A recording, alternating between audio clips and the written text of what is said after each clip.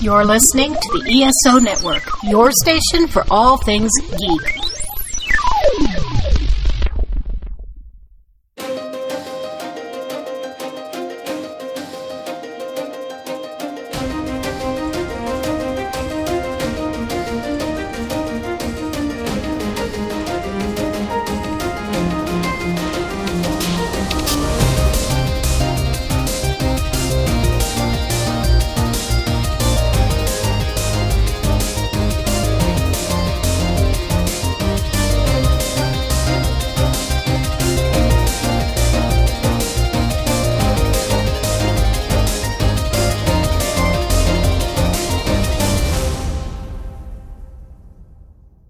Hello and welcome to the 42 Cast, your ultimate answer to fandom, geekiness, and everything.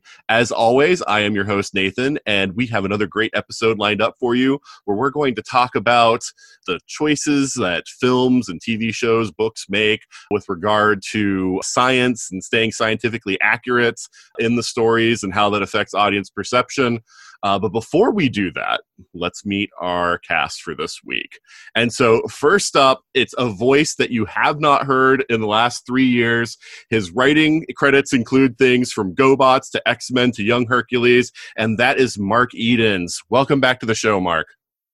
It's good to be back. Has it been 3 years? It has been 3 years, yes.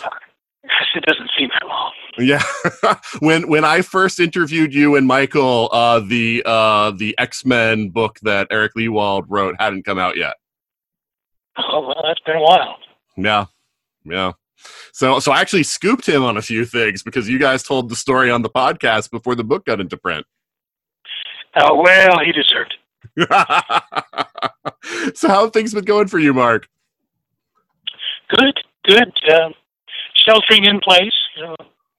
But then that's my life pose anyways. Right. I forget. Do you live in Kentucky or Tennessee? Tennessee. Okay. So Michael's the one that lives in Kentucky, right? He is in Kentucky, yeah. Okay, that's right. I know last time you were on the show, you were talking about your book that you were writing, the Death Be Not Owned, I believe it was called. Death Be Not Pwned. Right, yes, I'm sorry, yes. Sorry. And so do you have anything else that you're working on right now that you can talk about? Well, I'm just now finishing up another book. It's going to be out by Christmas because it's a Christmas story. It's called A Sweet Story. It's kind of a whimsical fantasy, Christmas fantasy, involving a lot of gingerbread men that come alive and do things. Okay. All right. Well, yeah, let us know when that goes to print, and I'll make sure to mention something on the show. Yeah, it's a little more cheerful than Death Be Not Pwned. Right. Yeah. All right. Very cool. But yeah, thanks for coming back on the show, Mark. Happy to be here. All right. Next up, it's a voice that you hear all the time if you listen to this show. He's our resident Ant-Man, and you see him every year at Dragon Con, and that is my buddy Ryan Guthrie. How are you doing, Ryan? Don't mention Dragon Con because my fingers are so crossed on that one. So are you going if they have it? If nothing changes, no, I would not. As things stand today, I would not go. But, okay. Miracles can happen. Sure. A vaccine just comes out. Just magically, yeah. Right, yeah. Just magically, yeah. Because, that's the thing that I've been saying is it's like, even if they still hold Dragon Con and I could afford going, I don't think that I would with, everything going on. Because people come from all over the world to Dragon Con. And the chances of that becoming like ground zero of a new wave of the pandemic is pretty high. Normally it's around 80,000 people. So say only half came, that's 40,000 people. But it's still crammed into, 4 or 5 hotels. You can't social distance in hotels like that. And plus, honestly, I'm not expecting any guests to show up. Right. So their livelihood is on the stake. I think they really need to look into doing it as a virtual con this year. They'll try and do something. That's what I know. Emerald City has tried to do some virtual stuff, and actually, Phoenix Fan Fusion is supposed to be this weekend right now, but they pushed theirs back to August. I'm sure it'll get canceled. But yeah, so it's going to be weird. It's going to be, it's really just kind of, I think 2020 is gone for conventions. Yeah, I do maybe, too. Yeah, probably part of 2021 too, but we'll see. I've been shocked that for as long as it has been that Dragon Con keeps like piping up and saying, hey, we're still having Dragon Con. We're still having Dragon Con. And I've been like, really? I honestly, I'm sure you've read all the conspiracy theories and all the theories behind it, but I kind of agree with the ones that say it's just more for insurance purposes. Yeah. They can't physically cancel it until they're within a certain window of the date and stuff like that. Or until the city. That's like what is it? TampaCon is happening, right? Mm-hmm. In I think July, and I think that's probably because the city said yes, we're not going to stop you, and so they're like, well, crap. Yeah, you can't be like in breach of contract with the various venues and things like that. Yeah. So they're waiting. They're waiting for their hand to be forced. But I know the city of Atlanta has already canceled all parade permits. So even if it does happen, the parade and certain other activities won't happen. No, I saw that, and I was expecting to hear that Dragon Con was canceled right after that happened, but then nope, it's still. I mean, they haven't said anything yet. Officially, it's still happening, but I wouldn't take that bet. If someone, I would not take that bet about it actually happening. Yeah, well, so this doesn't become Dragon Con episode of the 42 cast. How else have things been for you, Ryan? Stressful. Yeah. I mean, the lab I work in we're not mission critical, so we have all the means to process testing, but we're not doing it. And we're on hold. Houston has been phenomenally lucky compared to New York, New Orleans, and other cities, Chicago, and so we were in place, ready if needed, but we haven't been. So I've just kind of been sitting there doing data entry on this stuff and pulling my hair out, But so I mean, we're ramping. We're starting next week. We're starting to find a new normal. So we'll see how that goes. All right. Well, yeah. And so, you still have to go out to a physical location several times a week. So, that's a little more. Because, when I work, I'm actually on my furlough week this week, which is a whole other thing. But, when I do work, I can work from home, so that at least it gives me some comfort that even though I'm working and there's some stress with working from home and my kids being home and me having to sort of play teacher for them also, but at least, I feel safe that, it's one less concern. Yeah, right. It's one less concern. Exactly. And I mean, to the credit of the lab that I work in, we're rotating. I do work from home 2 days a week, but 3 days I've got to be in the lab. And, we're making sure there's about 10 of us, I think, in that lab. So we're managed to find a flow so that we don't have more than 2 of us in there at a time. I mean, I can go an entire day where the only conversation I have with anyone is me and my imaginary friends. Okay. Well, it's good to have you back on the show, Ryan. It's good to be back. Yeah. Right.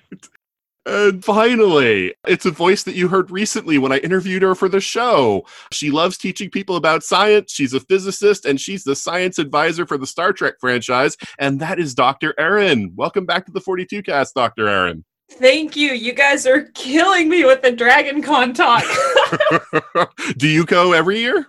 I'm a guest. Okay. Well, no, I know you're a guest, but I didn't know if you were like a regular, every year. Oh yeah, it's my happy place. It's my it's where my soul lives and belongs. And I made the terrible mistake of watching my favorite Dragon Con costume videos today. So if you had caught me 3 hours ago, you would have seen me crying into a cup of coffee, missing Dragon Con so much. But yeah, I'm happy to be here. Got that out of my system. Well, besides the worries about Dragon Con not happening, how have things been for you? Things are good. Things are very busy. I think most people saw that they announced a 6th Star Trek show last week, the Pike show that they're going to be doing, Strange New Worlds. And so I am, as you mentioned, the science advisor across the franchise. So I now am helping out 6 shows, and it's keeping me plenty busy, as it were. But it's great. I mean, it's a dream job, so zero complaints. Work in air quotes. Yeah, exactly. Watching Star Trek. Man, such a bad job. Such a hard life. Yes. Yeah. But yeah, I mean, other than the crushing existential crisis surrounding me, as long as I'm still in the Star Trek world, I'm doing very well. Well, that's very cool. Yeah, I'm managing to stay in the Star Trek world by watching through all the shows with my daughter. That is a happy place to hang out. That's right. So yeah, we're almost done with Next Generation, and probably this time next month we'll be done with Next Generation. Wow, that's awesome. Yeah. I'm impressed she's made it all the way through, because it's got some rough seasons. Well, yeah. Yeah, we talk about it, but thankfully, there's never like a point where there isn't something good, interspersed in. Like, there's never like a run where it's like, man, this whole half season was just awful. There's right. Yeah. It's like, oh yeah, this one good episode kept me going. So I'm good. Exactly. I get it. So yeah, like I said when we talked, one-on-one, I'm still shocked that the original series was just because of age. I thought for sure she wasn't, but she just started sitting down and watching with me when I was watching the original series for myself. And it was like, hey, if you like this, let's just keep going and watch more of it. So yeah, that's awesome. I'm a proud papa over here. Well done. Because that's what I grew up watching before Next Gen came out. So, exactly. I have that, route going back all the way there. So, yeah. But I'm glad to hear that you're doing okay, even if you've got a lot of work to do, and welcome back to the show. Thank you. Yeah, I'm looking forward to this. I'm happy to be back. I always love some good geek chat. All right. What I'm about. So let's get on with it then. But before we do that, let's pause for a promo from another fine podcast. Hi, I'm Joe Heath. And I'm Tony Heath. And we've been watching Doctor Who for 5 years. So that makes us experts. Probably. I once heard a guy say that he listened to a 4-hour podcast by an expert, which made him an expert. So we're experts. Definitely experts. And you can be an expert too. All you have to do is listen to The Watchathon of Rassilon. It's a podcast that we make together. Sometimes with friends. Listen to it. Or else. The Watchathon of Rassilon. A proud member of the ESO network. And we're back. So yeah, I called this one Just the Facts. And the reason why I'm calling it that, or, kind of the impetus for this is that, I've had lots of conversations with people, and it's always kind of interesting when somebody says like, oh, and they talk about a movie that I've seen or a TV show that I really enjoyed, and they say, well, there was this thing in it that just like totally took me out and I couldn't enjoy it because of that. And the example I can give from my own, experience is the Pacific Rim movie that it's giant robots and monsters, right? So you're not expecting like hardcore science anywhere, but they made the mistake of showing the workings of the robots, and it was just a big gear system. And as an engineer, I just lost it at that point, because it was like, that was the most inefficient and ridiculous thing. But a friend of mine, his wife, we were talking about the movie at another point, and she mentioned that that she was bothered not by anything like that, but by the whole psychological system that they had, because she was a psychologist. And so for her, that was her big thing that she was complaining about in the movie, is this isn't how left brain, right brain works. It didn't make any sense, yada, yada.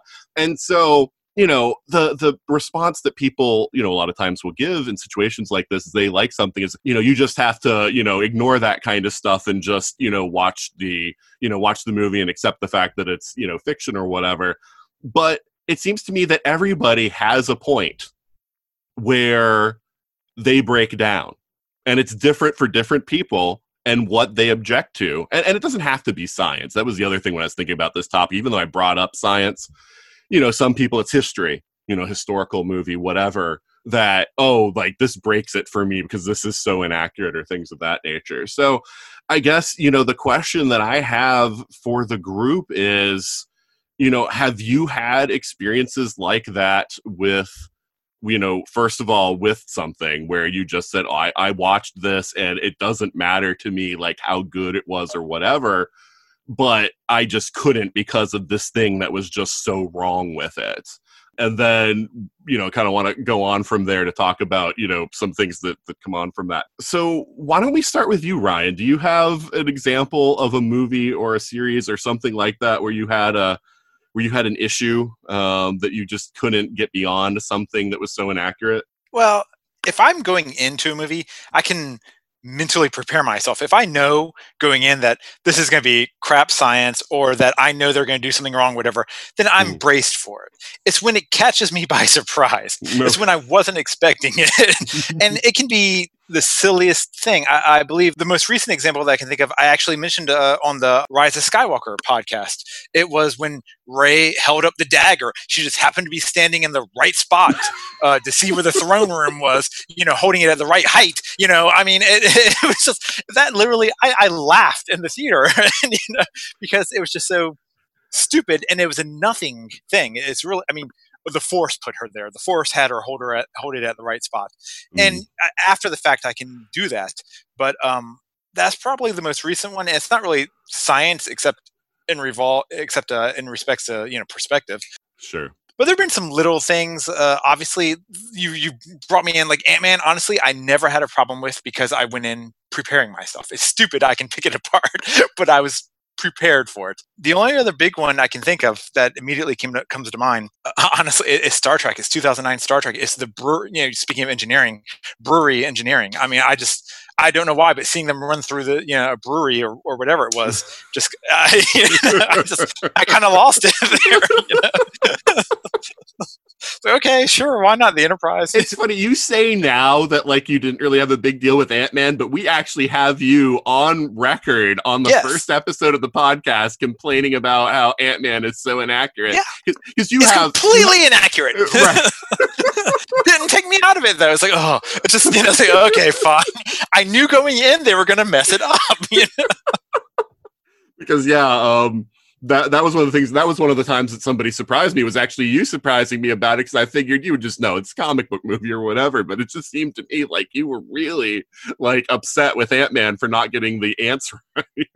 Okay, well, all right. Here's another thing. There's a certain depth that you expect with science accuracy, and you can expect, they're gonna about ants. By the way, for the audience, in my undergrad research was in and ants in particular, and eusociality. So I did a lot of studying of ants. But as a matter of fact, I would have ants today in this apartment if my wife would let me. But so it's the little things. I didn't expect them to get necessarily communication, right? And they didn't. But I did expect them to at least realize that 99.9% of the ants you see are female. And yet here Scott calls the ant Antony, and they're all referred to as male. And it's just like, just get the broad strokes, just get at least one of the broad strokes, I actually want to tee up on that later, because I think you've hit on something there as part of the point that I think that we're going to get to. But before we do that, though, I want to hear from Mark. Mark, of course, you're a writer also. So, I mean, these are considerations that you have to, make when you're writing also, as far as like how accurate you want to make things if you're doing anything with science or whatnot with it. But has there ever been something that you've watched and you've just been like, oh man, this is just so inaccurate that it's just taking me right out and I can't enjoy it? Well, I'm usually bothered more by history than by science. And maybe because the thing is that so many movies at least advertise themselves and try to give themselves some importance by being supposedly true or based on a true story. And there aren't that many movies that say, based on true science. So when they get the science wrong, you just kind of accept that the science is just magic under another name, which is what it usually is in science fiction. But so history stuff bothers me more, because it's like they pretend that it's real, whereas the science in science fiction, so often it's just what was accepted because it's been in other movies. Yeah, anybody can fly faster than the speed of light because somebody in the 1960s said warp drive, and suddenly, oh yeah, I know that's when you can fly faster than the speed of light. So everybody just accepts that that's a thing that you can do. It's all right because you don't worry about whether it's possible or not. Right. But and I always hate time travel stories just because that never makes any sense. Okay. Wait, was it you or Michael that wrote the time travel story with Bishop and Cable in X-Men? Michael wrote that. Oh, I've written time travel stories. I just hate them. Oh, okay. But if I didn't write things I hated, I'd never make a living. Okay. That's hilarious. Could you think of a specific example, though, of a movie where the inaccuracy of the history just like brought you right out, or a series that brought you right out of it? Oh, there's so many. You could just name any historical movie pretty much, and it would be that way. But science bothers me too. Usually it goes by so fast that you don't pay attention, which is a big strength of movies. Is you don't have time to really stop and think, well, wait a minute, that's just stupid, because it's already moved on to another thing. Which is why I hate documentaries usually too, because documentaries usually have their impact by presenting the stuff so quickly and so emotionally that you don't have a chance to think about it. I feel like I hate everything. I may be discovering some things here. But one thing that comes to mind, and this is a movie that, until it gets really, really magical, it's like it's trying to be scientific. It's, I can't remember the name of it. The one where the squid aliens come down and somebody has to talk to them. And they live in the future in the Arrival. Arrival. Yeah, that's what I was thinking. Yeah, but if you think about it, the way they communicate with him, or the way they bring in this special linguist, brilliant person to communicate him, and the way she does it is kind of the equivalent of yelling at somebody who speaks a foreign language. They just she's holding up cards with words on them or something. And there's a whole interesting way that you could try to communicate with a completely different species. But it's like for a movie that's too complicated. In a book you might do it. In a Michael Crichton book or something, that would be 100 pages of how would you do that. But in movies, and when you write, you're always aware of this, is that everything has to be so quickly done and so fast to keep the audience interested and to keep the story moving and to keep it under 2 hours. You fall back on what people have seen in other movies because you just know that they'll accept it. You're not doing real science, you're doing science that sounds familiar. And usually it's because it was in something else. So yeah, I hate everything. Yeah. Well, that's true. It's a good point, is that, a lot of science fiction now builds on science fiction concepts that were pioneered in the early days. And then it's like, well, since audience already accepts that, we can sort of spin off from there. But Aaron, how about you? Was there ever a movie or a show or a novel or anything where you just, I'm sure with having a science background, that you've had something where you were just like, oh, this is so bad that I cannot enjoy this? Yeah, you've made the mistake of letting me go last. So I've had time to think about these, and my list is too long. But I can put it into categories. I think the first one I want to talk about, though, is I like that you brought up history, because there is one that angers me so much, and I wish I loved this movie, and I can't watch it because it makes me so upset, and that's Braveheart. Because terrible. Oh, yeah. Because, my last name's McDonald. I come from a true to the core Scottish pride family. And it's not that William Wallace doesn't deserve a good, he's an interesting character in his own right, but they threw Robert the Bruce under the bus in that movie. And they tried to portray him as a traitor, and he is he's the King Robert. That's our dude, and the leader of the Scottish Independence Revolution. And so the idea that he was actually going behind the back and William Wallace was the true hero. And I lived in Scotland for 5 years after Braveheart came out, but I've heard stories because they premiered it in Stirling, and it was one of those things they would do a contest to see if you could get a free. This is all this is Scottish humor, so it's all in jest.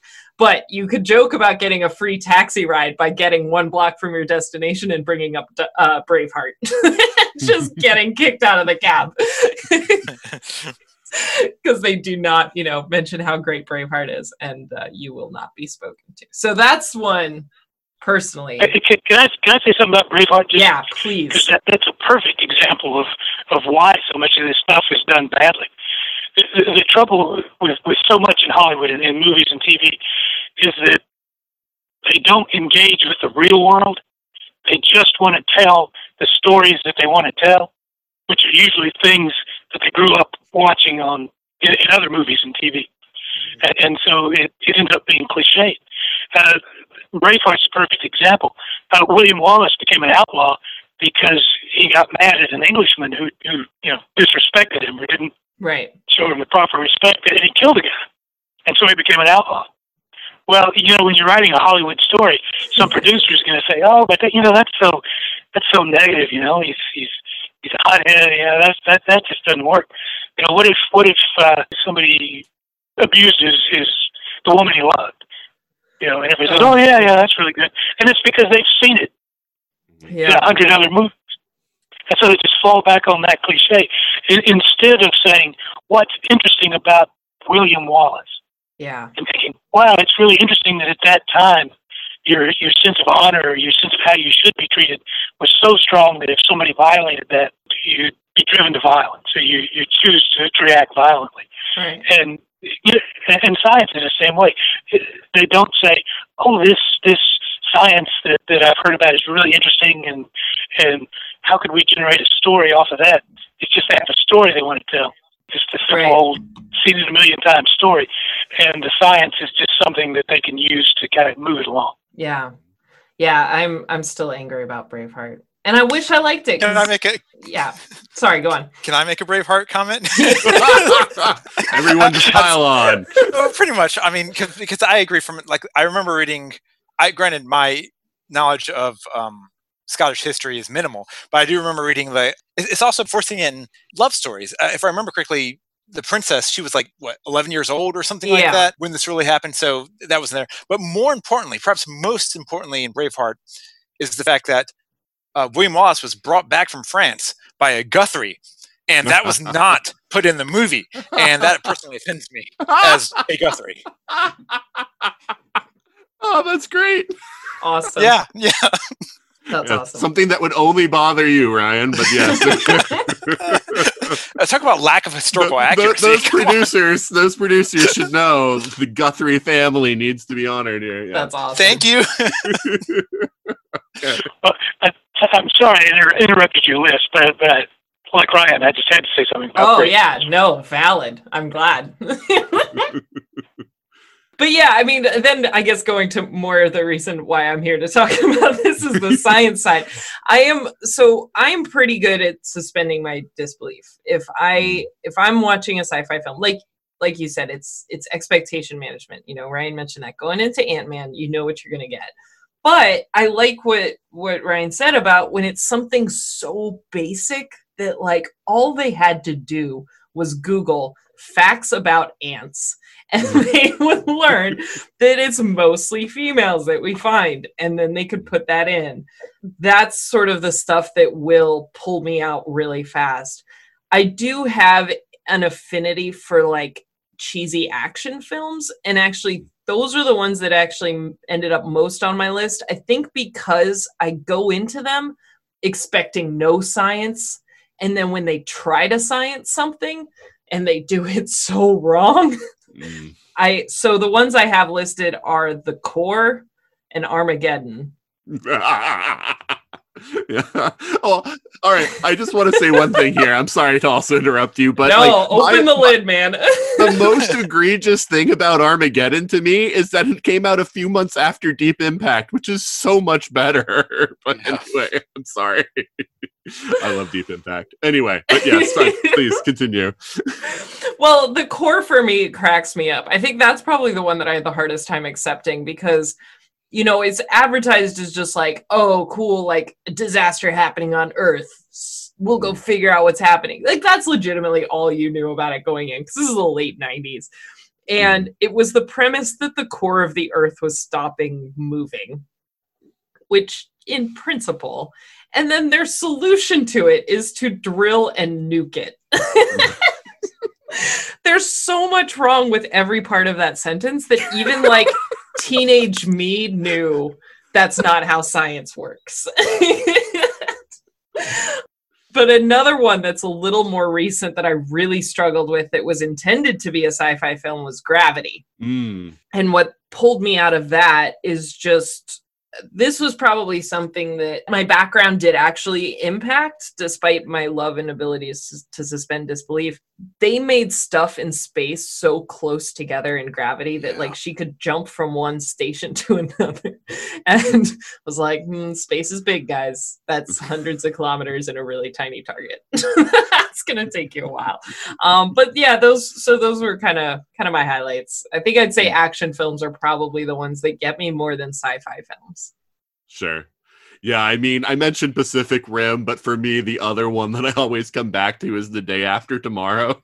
Oh my God, my dad got kicked out of the theater for that one because he's a meteorologist. Well, you should have no expectations in a Roland Emmerich movie right now. I mean, when I saw it, I was not paying attention to my media to that degree. I mean, I do now, but that's partially because analyzing media is what I do now. So, you know, I know. Now I know. I'm older and wiser. But yeah, oh man, that movie.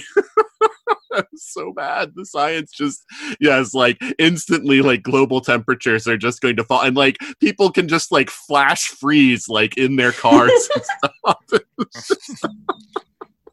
And again, it's one of those things like I'm not a scientist, you know, like I can't say that I'm a meteorologist or, you know, like, but I mean, just on a basic level. And this is, you know, this is kind of my problem is like when it's something where me with just, you know, I mean, I have an engineering background, so yeah, science is in there, but I mean, this is something even high school me would have known is that you can't, that's not real, you know, like that can't happen.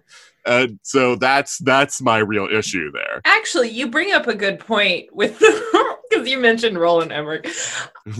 It's interesting about films that at the time we were okay with and now have aged out. And I think Independence Day is definitely one of them when they introduce a virus into the...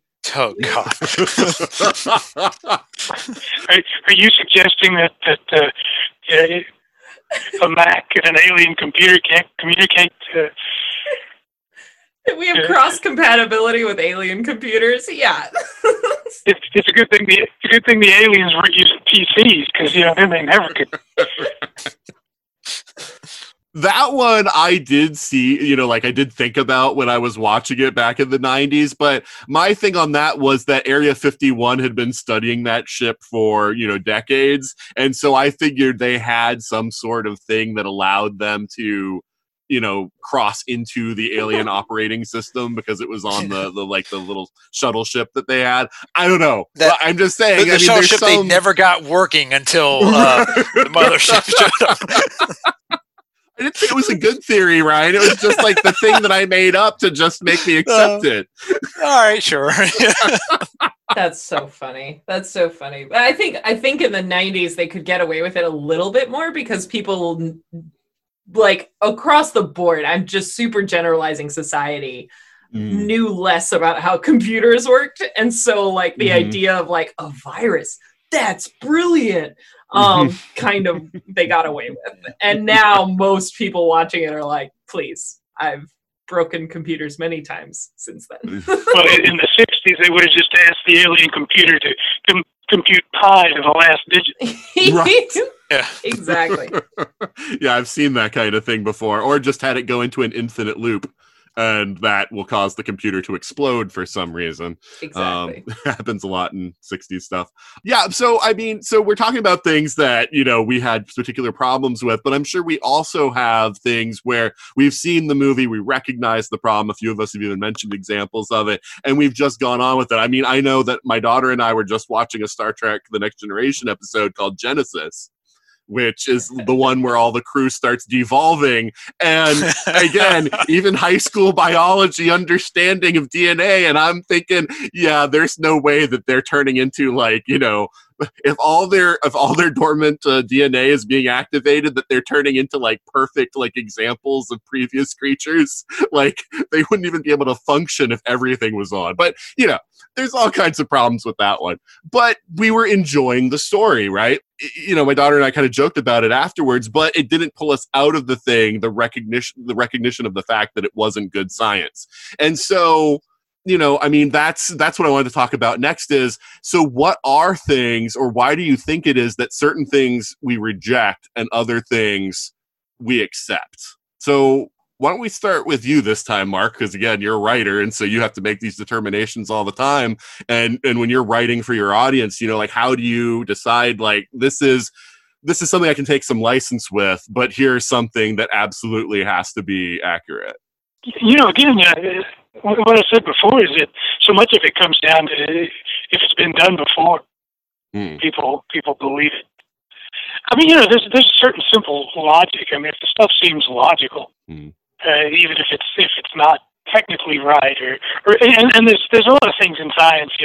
I'm always trying to use dark matter in things because it sounds cool and because nobody really understands how it works anyway. That's a great go-to. Yeah. Yeah, and it sounds sinister because they don't realize dark just means you can't detect it. It sounds evil or something. But as a writer, you try to find the things that you can have just a little bit of truth to it, and then everything else is sort of a little beyond what's known. A good example, I mentioned warp drive, where everybody just uses it for convenience, because you can't do Star Wars if you're going to go to the next planet. It's going to take them 180 years to get there. So you just kind of made it up. But what's more interesting is if you try to think, well, what if people could go faster than the speed of light? What would that mean? What could you do? I mean, obviously, in something like Star Wars or Star Trek, if you wanted to build a weapon, you wouldn't need to build a Death Star. You just need to send a pebble at some planet, faster than the speed of light, and by the time it gets, when it gets there, it'll have infinite mass or something, and the planet will just be completely obliterated. You could try to do interesting things like that. I wrote a story one time that I never finished, where I tried to address that, where because obviously if you're going faster than the speed of light, if you hit anything, who knows what's going to happen. But the idea was that you have to be surrounded by some kind of magnetic field sort of bubble that would deflect anything smaller than you are, but if its mass was greater than yours, you would be deflected. Just a way to explain why you couldn't just easily build a weapon that would be a faster than the speed of light sort of cannon that would fire something and destroy it. So if you just think a little beyond the simple answers and try to get something interesting out of it, I mean, then it's useful. And even if it's not right, even if real scientists are going to say, well, that's not true because I know this and this and this, but for the average audience, we still find it interesting. Yeah. So, Aaron, I know that part of your job is exactly this question. Helping creative people try to determine whether something should be real science or whether or not they can just go with whatever license they want to take to tell the story that they want to tell. So how do you make that determination of where do you draw the line on that? Yeah, so there's kind of a spectrum that we talk about, and this is, like you said, this is exactly what I'm faced with day in and day out. It really comes down, I'll kind of walk through the steps a little bit, not belabor it too much, but you kind of have to first ask the question, like, if you want to do something truly outlandish and it's really going to break science to try to explain it, does it need to be explained? Are we better off just saying this thing happened and you just have to accept it? Because once you try to say, well, this thing happened because the, subspace corridor of the, X matrix caused the tachyons to evolve, you're going to lose people really fast with too much technobabble, as opposed to just saying, oh yeah, there was a transporter accident. So now this happened. Now we're future evolving into creatures. And so there are times where it's like we go down and the writers are, especially sort of as it's getting reviewed, where they're insistent, like, no, this is something that we want. You have to take a step back and be like, all right, then you're better off not explaining it. But if there are times where you are going to break science and it is going to serve the story. And I don't really have a lot of examples of that, except the one that I really respect is The Martian. Because The Martian is a perfect example of clearly breaking science. The inciting incident, so it's not a spoiler because it's 5 minutes into the movie or the book, is this idea that there's a dust storm on Mars and it knocked over a satellite that impales Mark Watney and they have to evacuate and they leave him behind for dead. Now, the atmosphere on Mars is never going to, it's 0.6% what it is here on Earth. So it's never going to be strong enough to push over a satellite. You won't be able to see, but you're not going to feel any wind. But if they didn't do that, then there would be no story. That's the inciting incident. And Andy Weir was very explicit that he didn't want that incident that left Mark behind to be the fault of a crew member. So it had to be environmental, and it had to just break science for the story. This isn't normally something that comes up. Like I said, this is a pretty rare thing. But then the other kind of aspect that I hit on is, if we're going to science it, if we're going to say warp drive, all right, we've got warp drive, you have to be consistent with it. I think you'll lose your viewers or your readers if you just use it as a get out of jail card, free pass of like, oh yeah, warp drive, we're good. But if you do establish rules and you do come up with some explanations, as long as those explanations aren't obviously wrong, if you have explained somehow, even if it's just technobabble, as long as you're consistent every single time you talk about it, that's a way to keep the viewer in. That they feel like there is some investment in that technology or that explanation that you're using. That's hard to do because you do have to establish rules. And sometimes you play with them to the point that you go warp 10 and then you pre-evolve into lizards. But at the very least, we've established that warp 10 is the limit. Right. Well, see, the funny thing is I list that as an error with Star Trek, though, because in prior Star Treks, they went beyond warp 10. And then they were saying in Voyager that warp 10 is the limit. Yeah. In my mind, as your resident warp drive expert, they just adjusted the scale. They readjusted the scale. Right. And that's something I learned from reading behind the scenes, like Mike Akuda, has mentioned that, in interviews and stuff, but it's never said on screen that they adjusted the scale. So it's something that, Exactly. As a viewer, I watching that for the first time, I said, wait a minute, that doesn't make any sense. As a writer, though, you'd love to be the guy that remembered that they called faster than warp 10 before, just so you could throw in something that said, it was believed in the past that they'd gone beyond warp 10, but there was a malfunction of the instruments. They actually, only went very close to warp 10. Didn't quite go fast.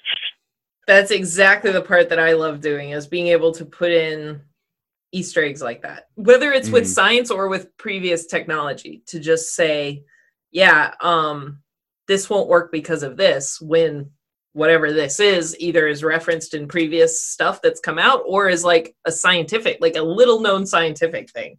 People love that. It shows some effort. Yeah. No, I definitely agree. I mean, that is something that as a viewer, I appreciate, when somebody will come in and say, okay, this thing that looked like it didn't work does in fact work. Yeah. But then there are other examples that I know, like just off the top of my head, as soon as you say consistency, and Ryan might laugh here, time travel in The Flash. It is so inconsistent and so badly done. And I mean, to Mark's point of why time travel, tends to be bad, is just because so many people handle it poorly when they write time travel stories because of the inconsistencies and the way that they do it, doesn't really work. But so Ryan, as a viewer, yes, dare I say a discerning viewer, say contrarian viewer. How about that? Oh, right. Well, yeah, you're also a contrarian viewer. Yes. What about for you? So, like, when you're watching something, what to you is the line where if you draw? Because I'm sure you've accepted things. You mentioned Ant-Man, that you accepted it, even though you were saying like, oh man, this isn't right. You've accepted things and enjoyed the movie or show or whatever. Anyway, where do you draw the line on, oh, this is something that takes me out, or this is something that it's okay because I am enjoying the story? I think I have different standards for episodic television than I do for movies. But to echo the previous points, for television, for me, it's about consistency. If you're going to make your rules, then yeah, you have to stick to them. I mean, you mentioned time travel on the Flash. I thought you were going to say timeless. That's where I thought you were going there, because they had quite a few problems both on the time travel aspect, which, let's be honest, that could be a podcast all by itself. Yeah. But also just in other scientific facts, it's, as has been mentioned before, the moment they go back in time and pop out of the lifeboat, they should kill everyone with all the diseases they're carrying. But never mind. Shh, don't think about that, Ryan. Don't think about that. Exactly. But for me, I think there's kind of a buzzwordness around science with general audiences. We pick up buzzwords from other movies or from scientific headlines because we're not going to read the actual article, and so we've got this idea. I mean, you throw out the word epigenetics, and everyone thinks they've got an idea of what's going on and why it could definitely work. And I think the biggest culprit of this in recent memory for me is a show I loved for the characters and the relationships, but I hated for the science. And it's one I think you just recently finished, Nathan. I hope you did anyways, because they broke every rule they established, and that was Fringe. Yeah. Oh, that's a good point. Yeah, that's a good example. Yeah. I mean, they would set up, sometimes within the same episode. Sometimes Walter would explain something at the beginning of the episode that this is why this happens this way and it must happen this way always. And then by the end of the episode, he would be like, I was just pulling your leg on that one. So when that happens, if you're going to ask me to believe something I know not to be true for the sake of the story, fine. But if you're going to later on say, nah, we were just kidding, or we want to change the story in this direction, so never mind what we just said, then I'm kind of personally offended. Well, it smacks of lazy writing that maybe their script originally was going one way, but then they decided to change it, but they didn't rewrite the early parts. And, it's just kind of like, oh, go off this way instead. I mean, if you want to tell me that a hurricane or a tornado can pull sharks up into it, okay, cool. I'm with you. But don't You're a better tell me, man than I am. Yeah. I mean, but just be consistent with it. Right. So, one of the things we touched on was, talking sort of about the general knowledge of the audience also. Aaron had mentioned how some things that were acceptable, 20 years ago, when you go back and watch them, now it's hard because of not because the story or anything in there is problematic, but as far as the actual events, other than like now scientifically, we know a lot more about things and we're thinking more in terms of like an Independence Day, thinking about how computers work and whatnot. And so how much of a factor do you think that is just sort of the general knowledge of the audience and making sure that you don't violate something that's just so well known that everyone watching it will know, like, wait a minute, this is not accurate? Oh, I have a great example on that one. Okay. Well, I mean, yeah, I know I just talked, but I'll just throw it out there. But no, you can go first. This is one that also, and I've seen memes tearing into this as well, and that is the only using 10% of your brain. And Scarlett Johansson made a whole movie about it. And I think as an audience, I do think in general audiences are getting smarter to a certain degree. They're not so easily fooled, but there are still certain things which they've come to accept as a given that are not facts that you grow up believing this must be true. And so when you see it on the screen or someone makes a movie about it, you just go along with it. No. Like 10% of only using 10% of your brain. Right. Well, that's a case of something that's just become like understood, has become accepted by everybody. Yeah. But I'm also talking about the fact that the general education level of the population is increasing all the time. And the fact that people know more about science now than people did 20, 30 years ago, just in general, just at a certain base level. I realize certain events would cause people to question this, but I still believe that it's true in the general population, not necessarily the people who make the laws. But anyway. So, yeah, I mean, Aaron, do you think that there's any truth to that we can get away with things, years ago that we can't get away with now? And is that part of the decision-making process is, hey, a certain base level of your audience, is going to understand that this is not right. Maybe we should avoid doing this or come up with some explanation around it. Well, I think that that's why writers' rooms or collaboration or peer reviews or however you work as a writer with bringing in sort of people to read and give you feedback is so important. Because if it's flagged immediately where someone says, oh, this doesn't make sense, or I didn't think that that's how, genetics worked or something like that, that's a red flag for you. And I think the biggest red flag, and something that I will always fight back against, is if anyone at any stage says the audience won't notice, then it's like, all right, no, forget that. We're done. Like, change the conversation, because you have to put your best faith in the audience. You have to say, people pay attention and they care and they're invested in this. So we have to be invested. And if someone's pointing out a flaw, whether it's scientific or in the plot or anything, you have to respect that your audience cares about what you're writing. And the minute that you say, oh, they probably won't notice. Yeah, you're right. That is a flaw. We didn't think of that, or we didn't notice that, but the audience won't care, or they won't notice because we didn't notice it on the first pass, then you've immediately disrespected your entire audience. And that's hard to do. And sometimes it's too late, right? Sometimes you get down the writing process and you're like, crud. But if either you can fix that a couple ways, you can either acknowledge it and just say, yeah, get ahead of it, and say, look, this is an error. This isn't right. This isn't how I intended this to come across. And I think scientifically you can sometimes get away with that. You can retcon it. And there have been famous retcons that I hold dear to my heart. 12 parsecs being one of them. Or you can just kind of collectively say, okay, we're going to acknowledge this and we're going to try to fix it. Or you cut it. And sometimes those are the options. But it's hard to do. And I think the biggest thing is just to respect your audience. The minute that you say they probably won't notice, then you've already taken your respect for your audience down a notch. And that is going to make worse writing. That's a really good point, because, and this is actually a great segue for me, bringing Mark into this conversation, because even when you're writing for younger people, you can tell, as a young person reading or watching the shows that Mark was writing, I could tell there was something different about X-Men and Exo Squad, because I didn't feel like I was being patronized or written down to. But you just didn't feel it. Oh, okay, thanks. Burn. That was an author burn. Yeah.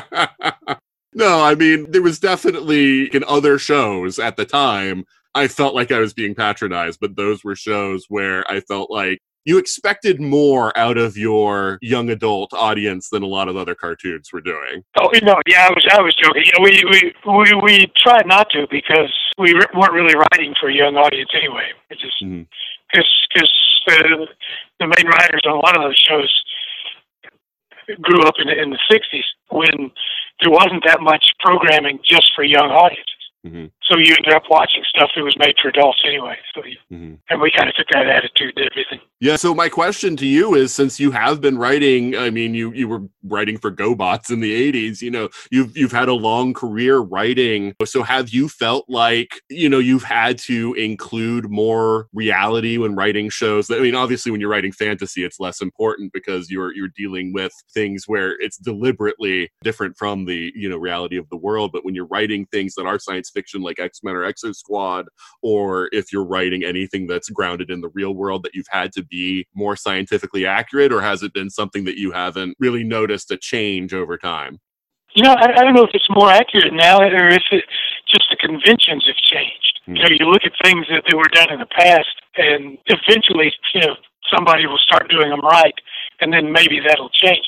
I was watching Ad Astra the other night, and it was so refreshing, just the fact that there wasn't any sound in outer space. And something crashed into something on the surface of the moon. You didn't hear it because there wasn't an atmosphere for the sound waves to travel in. And, it used to be they would put the sound in anyway just because they thought the audience would be confused. And would they, what's wrong with the sound? The spaceship blew up and I didn't hear it. Why is that? But the conventions change, but then whole new conventions come up, with all the superhero and mutant things now. They're all these totally inexplicable, silly powers that people have and that human-like creatures have that make no sense at all scientifically. How does somebody jump up in the air and fly around? Mm-hmm. There's no real attempt to explain that. But it's just a convention that that's a doable thing. That's a possibility. And so I would say that just the conventions have changed. Yeah. But it's not necessarily more sophisticated. It's just different. Yeah, no, that's actually a good point. Although I have seen people try to scientifically justify various superpowers before. So there are people out there with, a science background that do try to. It's sort of like in the same wheelhouse of what you're doing, Erin, in taking something, from science fiction and trying to put real science around it and saying, okay, how would this work? Or, what are the implications if this was happening and things like that. And I always find that fascinating. It's always after the fact, too, because right. It's like on a soap opera explaining why this dead character shows up. You just make up some kind of story. You're trying to scientifically explain some superpower that Stan Lee just made up in 1962 or something. Since there's a couple of Dragon Con veterans here, did you guys ever go to the Science versus Movies panel? I know there's millions of hours at Dragon Con. Okay, I'm glad you mentioned that. That was on my list to mention. That's a must for me every year, going to that panel. There's a line to get into that one. And I always get stuck behind the column, but that's one of my favorite panels. Are you on that? Yeah, I was lucky enough to be on it for a couple years. So the premise of it, for those of you who don't know, is essentially it's an after hours panel, which means that panelists can openly drink and swear. Yeah, it's just, the kids need to be in bed. And they do. Yeah, we do. Because it's usually, there was one time where I had 5 panels in one day, back to back to back to back to back. And my last one was after 10 o'clock at night, and I was drinking my way through that one. So the Science versus Movies, they get a panel of about 6 or so scientists, give us all alcohol, and play us clips from the most absurd movies in the world. And we have to, in real time, science them. Like, we have to legitimately explain how you could make a hurricane have a skull face. Like, this is just the dumbest stuff you can think of, and it is the most fun and creative improv type show. I'm glad you've gone, Ryan, because that makes me happy. It's one of the best experiences. If they can explain how a shark can grab a 747 out of the air, then I want to be on that. I want to witness that discussion. Or last year, they had a rotating set of paleontologists to explain every dinosaur problem in every movie. Yeah. It was hilarious. It's awesome. But it is, and sometimes you do end up having to retcon it. But a lot of times, too, I think that's why I'm so grateful with having what Star Trek has offered me. Because I wasn't on season 1 of Picard. I wasn't on the first couple seasons of Discovery. But I think that Star Trek recognized that they are expanding their portfolio so much, and they don't want to constantly be playing catch up with their various explanations for the science when you have shows that could be going off in other directions. I mean, vastly different directions. We have a Nickelodeon show. We have a comedic, animated show coming out. We have the different timelines. We have a Section 31 show. And all of those are going to have very different tones, but we don't want to step over the science of each other. And so that's kind of what my role is so you don't end up, like you said, Mark, sort of Stanley came up with this idea and put it in, and then there's a bunch of scientists trying to figure it out. They wanted to have a scientist in front of it to just be like, well, we thought about it. Even if we threw it out, we're not breaking anything. So that's okay. That's amazing, because that's actually something that Ryan and I have talked about on this show before, not just with science, but also with plots and stuff, is just have some central figure when you have a big franchise that's coordinating everything and making sure it's, it's consistent, between all the properties, because that's one of the things that can be very annoying as a viewer. And especially now that we do have such mega franchises like Star Trek and like Marvel and like the DC stuff and all that. And it's a hard job. I mean, people think that these franchises are staffed by thousands of people who pay attention to this stuff, and it's not. It's people have their jobs and they're trying to keep on top of everything, and it's hard. It's hard. It's a lot of content at all different stages.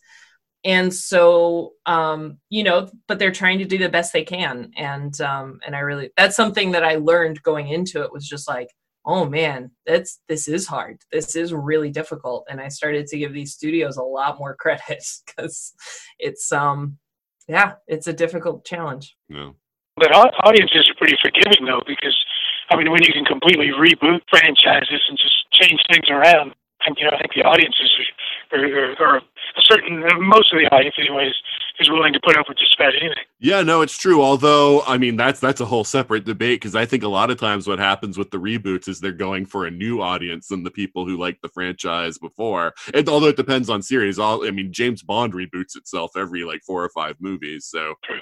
That's a different thing. That's become part of the expectation of watching the James Bond movies. But then there are other things where it's like they're taking a property that's been out of circulation for 30 years and they're rebooting it. They're not going for the people who were fans before. They're usually saying okay, we're going for the young people now. That'll start a whole new fandom. And if some of the old people tag along, that's great. But if not, then, oh well, there's more numbers in the younger crowd. Yeah. But I think kind of going with this science side of that, in the same way, if you put in just a little nod to good science or to previous fans, that can go a really long way. And yes, as a viewer, I always do like that when, somebody says hey, here, the Stan Lee cameos in the Marvel movies are a great example of, it's not exactly a reboot because it's a new media, but you love those Easter eggs of acknowledging this is the guy who came up with all this stuff. So, we give him his due in these movies, and you can, sort of see him and you like those Easter egg kind of things. I think that goes back to, what Aaron was saying about respecting your audience and just doing right by them. And also recognizing that they're going to be the ones controlling the continuity. I mean, we talk about movies and television show and how there's not a whole team that keeps track of these continuity changes and so forth. But even authors, George R.R. Martin, Robert Jordan, epic fantasy novelists will have their readers point out inconsistencies that they missed. And so that's just part of having that working relationship with the audience. Yeah, no, that's another good point. One more thing, though, that I wanted to bring up before we end this panel is the role of the storytelling. And when you get into the conflict, and I'm sure this comes up quite a bit in Star Trek, of this is a really great idea, but the science doesn't work. And so at what point do you say, hey, the story is such an interesting idea that we trump what we know of real science? One thing that I can bring up as an example is I absolutely love Stargate SG-1. I think that's a great show. I love the characters, and I watched through all 10 seasons of it and its various spinoffs. But the whole idea that they sort of dispense with the idea from the movie is that you have to learn the language on every planet that you go to, and there's no universal translator, everything. Everybody just happens to speak English. And if you think about it, that's really ridiculous and dumb. But I watch that show anyway, and I don't care. Because I like the characters. I like a lot of the plots of the stories. So at what point do you say, hey, we have this idea, it's just not going to work if we really science it. Let's just go for it.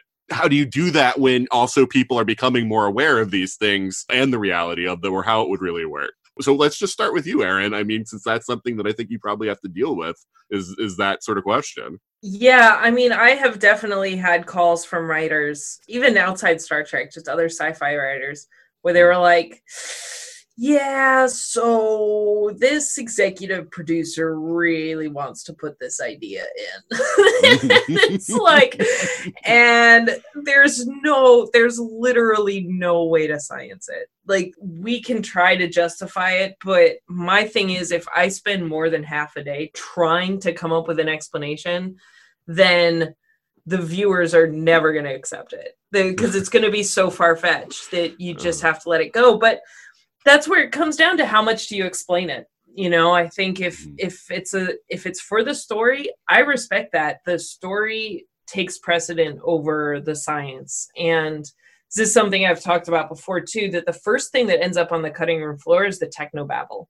Because if they need to cut an episode down, then they're going to cut the technical explanations for what's happening and leave the audience to see the story. because it's the story that's the more important thing. So again, I always just err on the side of not explaining it, and taking the moment to reflect on if this is the way you want to tell the story, and providing options, to try to yes and it. Be like, okay, if you really want X, then maybe we can twist that, and in the broader context, have that be part of these other, storylines that, we can tie it in a more creative way that could explain it. But even if you can't do that, then you just say, all right, we're just going to let it happen and not try to explain it. Because people perk up when they hear the explanations and they want to add that to the wikis and, make that part of the canon.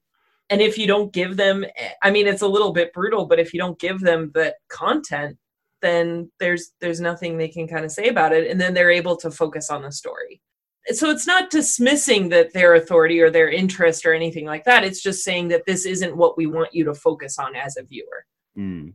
Although, you keep people like me and, and Ryan and others, in constant work to debate how things work that were never explained in the story. Which I'm mad respect, because that's how I got my start in this world, was being like, all right, I'm rolling up my sleeves and we're doing warp drive. Right. So I respect that and I appreciate it. And it's why you will see me drinking heavily at Dragon Con every year that it is socially health-wise acceptable to do so. Right.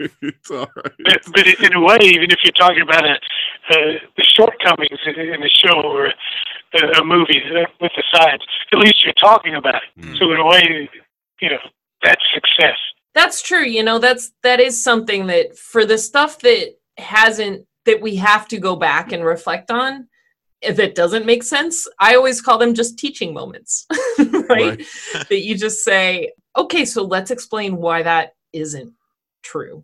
And then you end up teaching some science anyway. So it's not too bad. Yeah, that's true. It goes back to the idea of there's no such thing as bad publicity, right? Because if people are talking about your series, then you've succeeded in something. People are, That was my point. Yeah, before you can talk about something dumb that was done in a movie, you have to buy a ticket and go see it. You're doing something right. So yeah, Ryan, how about for you? How do you juggle the because that's like I said before, that's usually the argument people make. If you're talking about something and saying oh, this didn't make sense or whatever, a lot of times there are people who will say oh, but just focus on the story because that was so good, and why are you harping on this thing that was negative? But I think everybody's line is kind of different there. But is there anything in particular that you think kind of covers the majority of people that you can say oh, this is how you can break this down so that more people will accept it than not? Well, I think you've touched on it, and Aaron's touched on it, and it's a matter of in episodic television, you've only got your 42 minutes or whatever to tell the story, and so if you're invested in the characters, it's great if you can get the science right. But your example of SG1 was perfect, because if they'd pulled that crap in the first episode, I'd have been out. But they waited till the fourth episode, and by then I liked Carter, and Teal'c was hilarious. So I was just gonna roll my eyes and go with it. Mm-hmm. And that's kind of what it comes down to. It reaches a point when you're so invested in the characters that you're willing to forgive more. That line of what you'll forgive goes up, correlates along with your investment in the characters in the story. And it makes me think of the Arthur C. Clarke quote, about any advanced technology is indistinguishable from magic. And that's kind of, you get to that point where you just say, well, it would just take too long to explain anyways, so let's just go on with this story. I do think sometimes, for the nitpickers, for the people like us, I do wish they would throw in just a quick line of dialogue just to make it make sense. It would make me so happy, but I'm willing to forgive it. I bashed Fringe and several other shows, but I remember, at least in the early seasons, one show that did science great, as I remember, my memory could be a lot more forgiving than the truth, but was Eureka. And I remember, for instance, being on a panel, it was at Dragon Con or some other con, with with the producer, and he was saying how they wanted to have a character who got super speed to run so fast. And they talked to their consultants, and they were like, well, if they run that fast, the skin is going to burn off of them. And friction is a thing, So they arrived at the number that this dude could run, and he would not die. And that's just going that little extra step, and no one cares. I mean, I love that show so much. If they'd said 1,000 miles per hour, I'd been like, yeah, sure, why not? But they actually took the time and found a number which very peculiar, but later on you realize why they chose that number. Yeah, no, that's actually a good point, though, about SG-1, because you're right. For the first few episodes, they did have them speaking different languages, but it was only... Then suddenly, randomly, though, every planet after that, everyone just spoke English, and then they sort of dispensed with that idea. But by then, you are invested. Yeah, every planet that looks like British Columbia, exactly. Right, yes. Just as an aside, Beth and I sometimes laugh because we'll see the same stretch of woods from Vancouver, like in shows like Supergirl, Once Upon a Time, and like it's that same piece of woods where Teal'c, shot that guy in SG-1. Yeah, there's a square of city block that is in Central City and National City and Star City.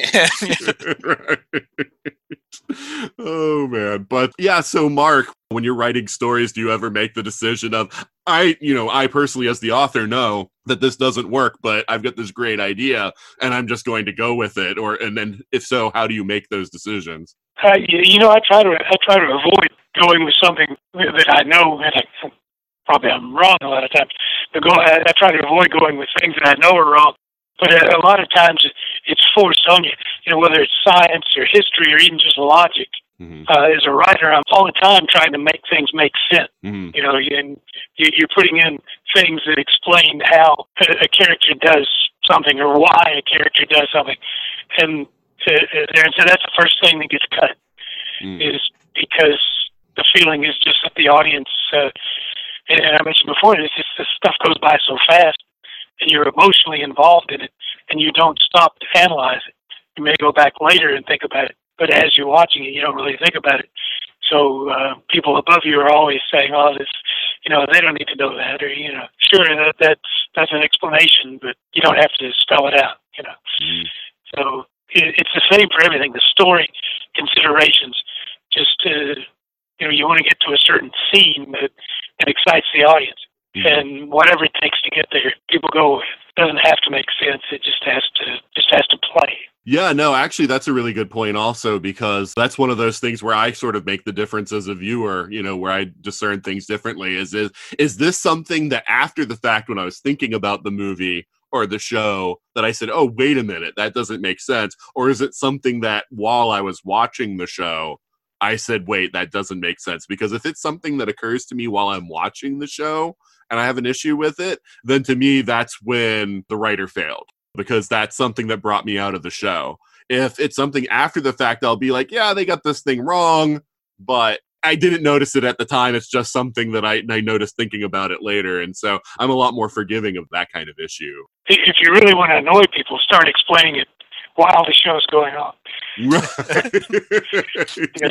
or point out a scene and say, well, the reason they didn't show this happening is because the writer couldn't think of how to make it work, so they just skipped over it. Well, yeah, and I mean, to the point of Ryan, earlier about Ant-Man, I mean, some of the things that are most frustrating is when you can think of something that would have solved the problem and would have only taken, like, an extra line of dialogue.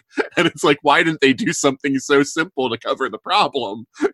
Because it didn't really require a huge explanation. But what's really sad is so often the thing that was left out or skipped over or ignored, just because somebody thought, well, we don't need to know that. If you really think about it, it could lead to something more interesting than what they've got. Mm-hmm. In Ant-Man, the idea that, or the fact that ants are almost all female, at least all the ones that actually do anything, could generate some interesting ideas, some interesting aspects of the story. Mm-hmm. But, probably the first name that came to mind was Anthony, and they thought, oh, that's cute. Yeah, exactly. I don't think it went deeper than that either. It was just like, oh, that sounds like a cute name. Yeah. I mean, Antonio would have worked or something, but yeah. Right. Yeah. Antoinette, there you go. Right. All right. So yeah, I mean, we're coming up close to 90 minutes here. So I'm just going to ask each person if there's anything else you wanted to talk about with this subject. So Erin, was there anything else about this topic that you wanted us to talk about before we sign off? No, I think the thing that I really like about this topic is that so much of it is very visceral. Right? That we go into movies or, TV shows or even books with a certain expectation. And then when we're thrown out of it, I think most of us want to immerse ourselves in the story. When we do that, we're not going, I mean, my dad does. My dad is the type to go in and be like, I'm going to find everything wrong in this movie. And that's why he enjoys it. But a lot of us go in being like, all right, I just want to immerse myself in a story. And then when we do end up thrown out of it, it's an interesting question as to why. We all have different backgrounds, and sometimes it's more universal than it is for others, where I'll leave a movie and be like, yeah, F all that sucked. And people are like, what? I liked it. and trying to figure out why that happened, I think, is fascinating. And sometimes it's more instinctual than others. And so I appreciate the conversation. It's fun to talk to people about this. It's one of the things that's been fascinating me for years, which is why I wanted to talk about it. And sort of our conversation, a few weeks back is what kind of sparked me to be like, hey, this is a great topic also. We should talk about it sooner rather than later. Mark, any final words on this? Yeah, I'd like to urge people to be more demanding. I think the audiences should be more demanding. They should be more like Aaron's father, and be more annoyed if the things that are wrong in the movie. He doesn't enjoy that many movies, but well, there's a lot of movies that you shouldn't enjoy. Because what really annoys me is when there's a movie that's based on history or based on a true story or some guy's life, and a lot of times when you point out what's wrong with it and how they really got it wrong, the response from people is just, well, it's just a movie. Mm-hmm. But that's so dismissive of what it could be. It's just a movie. It's like lowered expectation. Well, it's just a movie. It's just there to entertain me, and it did. Well, it could entertain you and be more true and be more interesting if it wasn't setting its sights so well. So I would just encourage people to expect more, and because movie makers will give you what they have to do to get you to watch their stuff. And the more demanding you are, the better it'll get. You're actually pushing one of my buttons, Mark, because I've had a debate with somebody before, and his whole basis for his argument was, well, if you just enjoy everything, that's better. And so I kind of get what he's trying to say about how, because, I'll sometimes have arguments about, because this movie didn't work because of these factors, I don't like that movie. And he's like, well, I enjoyed that movie. And you should be less discriminating, because his idea is, if you're less discriminating, it's better. But I'm like, but I'm trying to have some sort of quality control so that I only focus on things that are good, so that way that benefits me of only taking in content that is up to a certain standard. So yeah, I totally see eye with you on this one, Mark. Sure. I mean, whether you take them seriously or see them as, it's like watching wrestling where people are breaking chairs over each other's heads and things. And you think, well, if this was real wrestling, it'd be more interesting. Right. In movies, it's kind of the same way. Expect a little more. Don't just. Yeah. Oh, part of the problem is having specialized knowledge. That is one thing we didn't bring up, for this topic, was that because I have trained in fencing and I know fencing, sword fights in movies are ruined for me because I see so many times when people leave themselves open. That I'm like, right there, he could have stabbed the guy right there.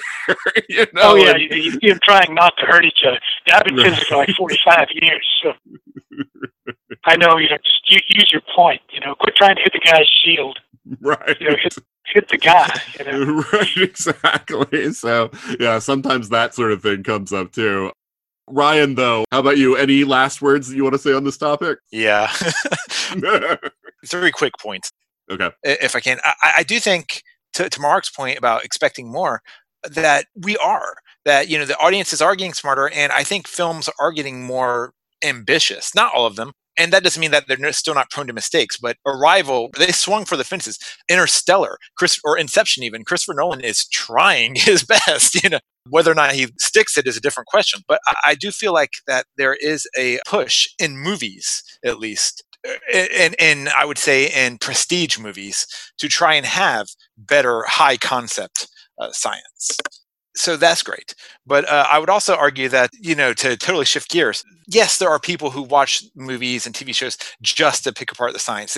They go in determined to find what's wrong with it. But then there are people, and you and I have argued about this guy before, Nathan, Neil deGrasse Tyson, and how he will, supposedly tear apart the science in a movie or something like that. And yeah, he does, but that doesn't take away his enjoyment of the movie or my enjoyment of the movie. It's educational. I think that it actually adds to the movie when you can go see him rip into Armageddon.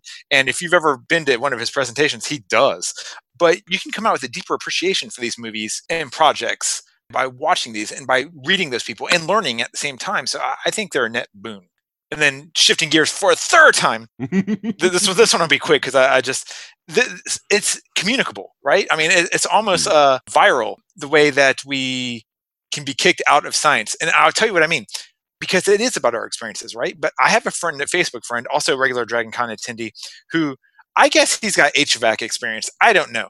But anytime there would be a movie or TV show where someone's crawling through air ducts, it would set him off. It never bothered me. I never even thought about it. But he lost it. And now I lose it every time I see it. It's all I can think about. So, oh, yeah, David would lose it.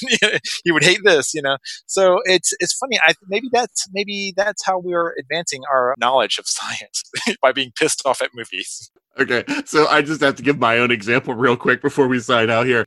So Beth, we talked about specialized knowledge and everything. Beth will lose her mind with the historical accuracy of costumes, because she's a cosplayer, and so she knows and she's researched like how things were made and like the threading and all that kind of stuff, like stuff that nobody else. I'm like looking at her like, honey, this is not an important thing at all, but to her it is. This is so important to her, right? Yeah, that the costumes are historically accurate. It's very important.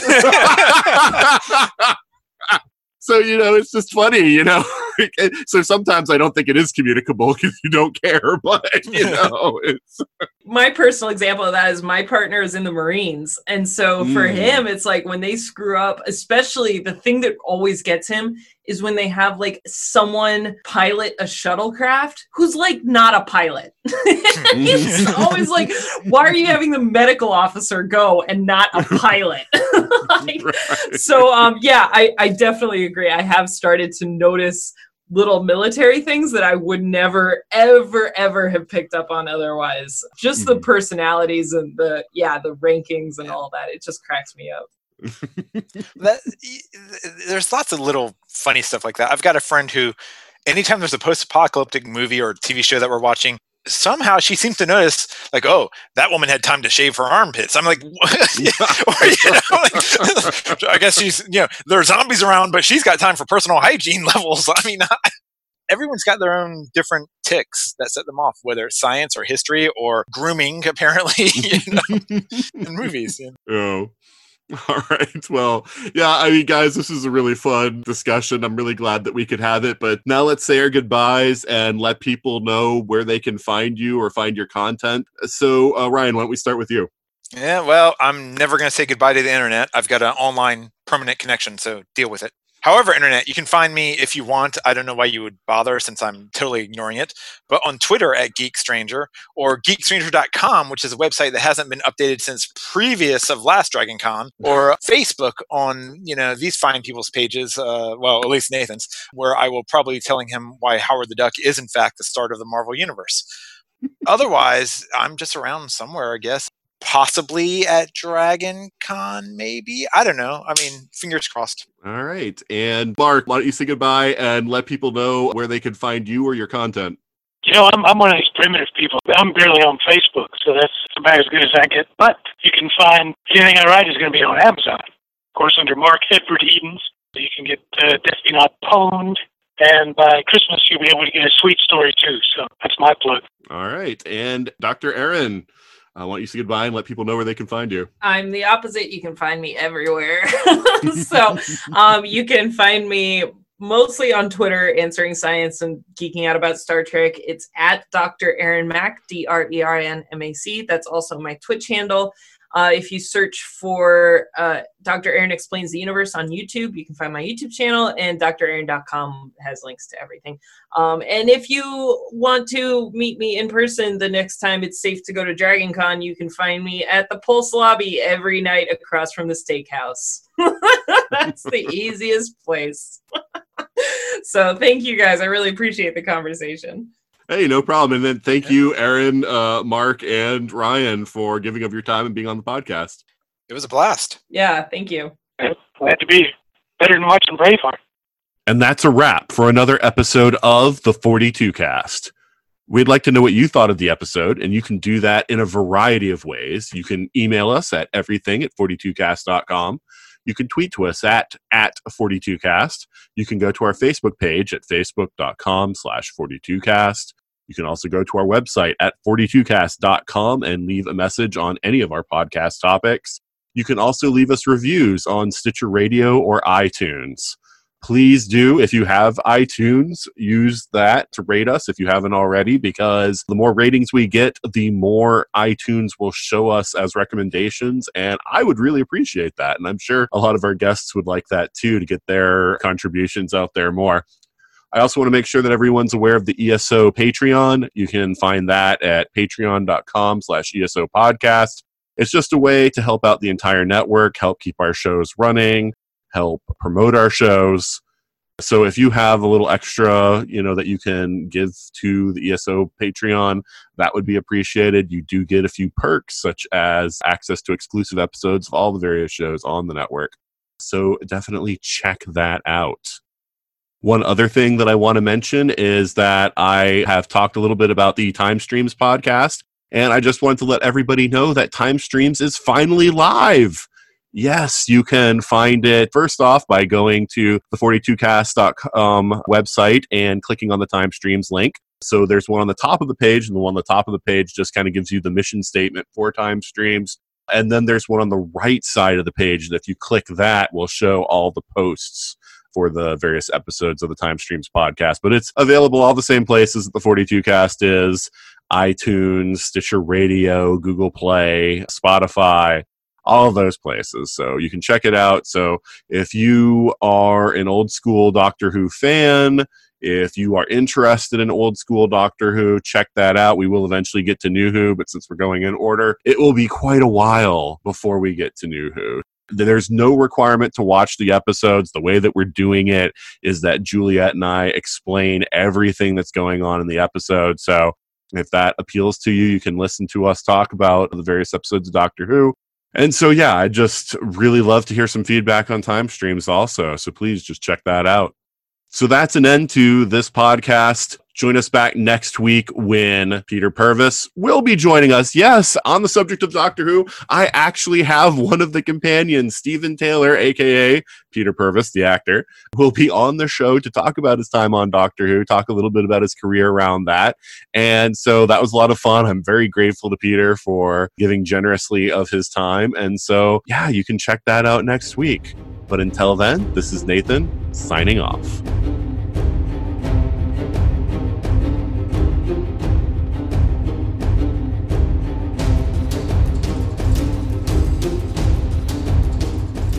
You have been listening to the 42 Cast, copyright 2020. Got a question for the ultimate answer? Contact us at everything@42cast.com. Theme music is Sharper Swords by Brandon Ellis. Check out more of his work at www.cityfires.com. The 42 Cast is a proud member of the ESO Network.